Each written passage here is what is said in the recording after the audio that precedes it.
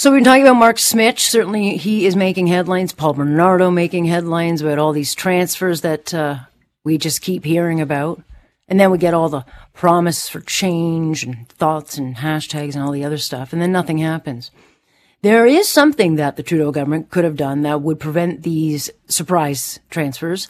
In June, there was a private member's bill being pushed by a woman whose father was murdered by an axe killer. And that man was released before his sentence was up. And Lisa Freeman's been fighting to get changes to corrections and parole, which puts victims first and brings transparency into corrections so that victims are kept in the loop in decisions about movement of prisoners. And it had all party support. It could have passed on June 6th, but the Liberals held out and refused. And then just before the session broke for the summer on Wednesday, Conservative MP Colin Carey asked again to have this bill get unanimous consent, and the Liberals blocked it. Lisa Freeman is a fighter for victims' rights. She joins us now. Good to have you. Good morning. Thank you, Alex. Thank you for having me. So I don't know if this all just goes away or if it's just put on hold, because they also didn't do anything or complete their bail reforms, which they have been promising, so that gets dragged down. But is this a pause, or does this mean you got to start from scratch? No, it's just a pause. So it's Bill C-320, and the next step is finishing the second reading, and that's currently scheduled for early October. It could have been sped up a little bit, but it wasn't. Things could have been better for victims of crime earlier rather than later, but it's still very much on the table. What is the criticism, or what is the concern to vote against it? That I don't know, because to me it's a common sense bill. It's just very small changes to the Corrections and Conditional Release Act, namely to let victims of crime have the information in a timely manner. We've all heard about these transfers happening, and victims' families are informed 24 hours later after the fact. Let people know before. Let the public know what's happening before these things happen. And again, it's like I said, it's currently scheduled for early October, so hopefully there'll be some movement around it then. Yeah, but you are talking common sense, and we are talking Ottawa, and common sense is not a thing anymore, sadly.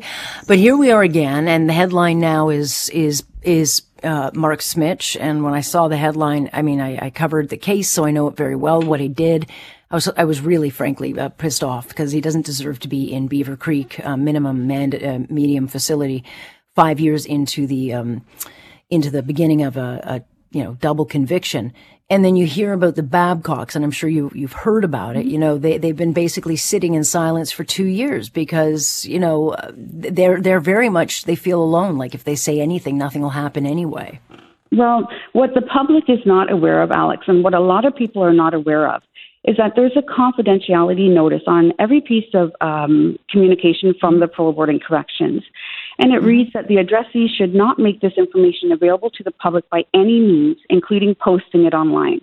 So right there's intimidation by Corrections and the Parole Board to families of the victims to keep quiet. Keep this quiet. Keep it to yourselves. There's this big cloak of darkness around everything that you do and that they do. And I've always said, for years I've been saying that if you're still standing after the initial crime, dealing with Corrections and the Parole Board of Canada will quickly bring you to your knees. Mm-hmm. Yeah, there is this notion that privacy, and they it's privacy rights, which a lot of people question. Certainly Tim Danson has been raising, like, why do they get privacy rights? Your father didn't get privacy rights. Laura Babcock didn't get privacy rights. No victim of violent crime gets privacy rights. In fact, their whole life is laid out on display and fought over during court proceedings. So there is no such thing as privacy, only according to Corrections Canada, for the accused. And the extent in which that they will try to make those privacy rights for the offenders work. Way back in 2014, when I first had my parole board meeting and did my impact statement for this man who killed my father, the parole board introduced me twice by full name in front of this man who killed my dad. When I complained about that, very vocally, they said, "That's too bad. It's his right to know who's complaining about him." And it's like, where are my rights to keep myself anonymous or to be asked how I would like to be addressed in these hearings? It just does not matter. It's all for offenders' rights. And I understand that the system has to be about ensuring a fairness, for the accused to have a fair trial. I get all that. But there's no question the scales of justice have tipped way too far over the last few years as we seem to be moving to this more restorative justice approach where I guess there are people within corrections who truly, or even on the parole board, and they're accountable to no one and they don't have to talk out and speak or explain, but they seem to want to find second and third chances in people that simply don't deserve them.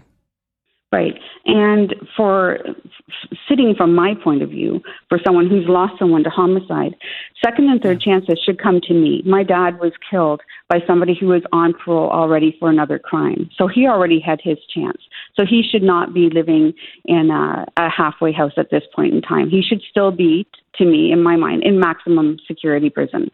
And that's how I think about Mark Smich and Paul Bernardo. There should be no movement. They committed the crime. They should be in maximum security for the rest of their time.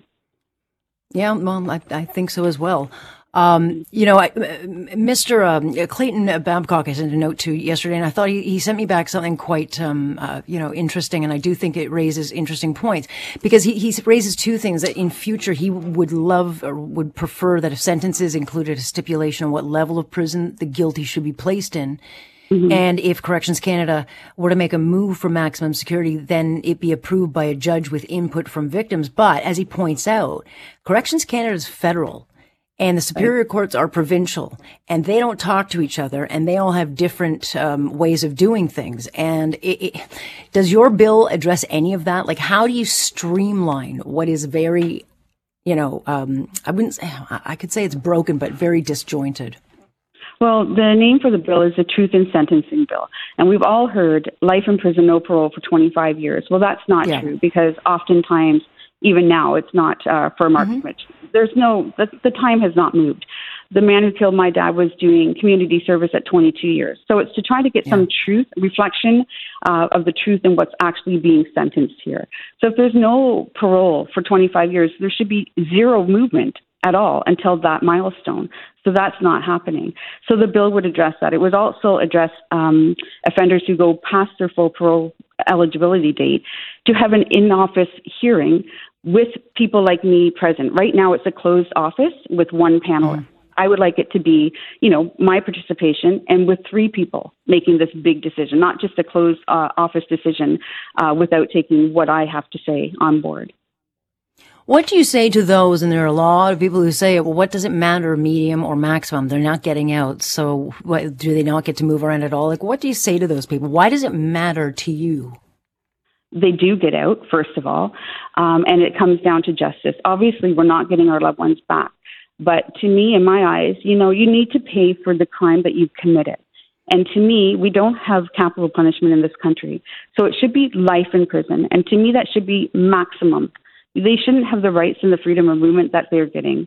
And they certainly shouldn't have the movement and the transfers and the public not knowing, the families not knowing till after it happens. The whole system needs to be rebalanced and recalibrated sooner rather than later. This happens all the time, Alex. People just don't know. The public does not know. They're knowing now. Yeah. Because of the big. Well, they hear they hear the profile ones, but they don't necessarily hear the everyday. And I can list many, many families that have come to me about the same thing happening. And the realization why we find it so frustrating is that the system wasn't designed for victims of crime. The system was designed for offenders. That's why we're all hitting brick walls. Do you feel like the change will come?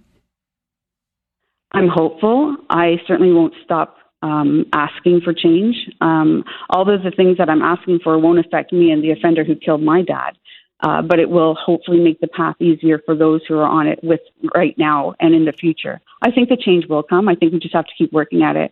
And I think the media, people have to keep talking about it. Like I said, there's this confidentiality banner prohibiting people, victims, families from talking about it. I say ignore that and talk. Do what you need to do. Yeah. Well, stay tuned. We'll keep talking about it, Lisa. I very much appreciate your time. Thank you. Thank you. That's Lisa Freeman. She's continuing the fight. She feels like she's going to get somewhere, hopefully maybe in the fall. But again, they certainly don't make it easy in Ottawa for that. So again, her father was Roland Slingerland, killed in 1991 by a guy who didn't even end up serving out his whole sentence before getting parole.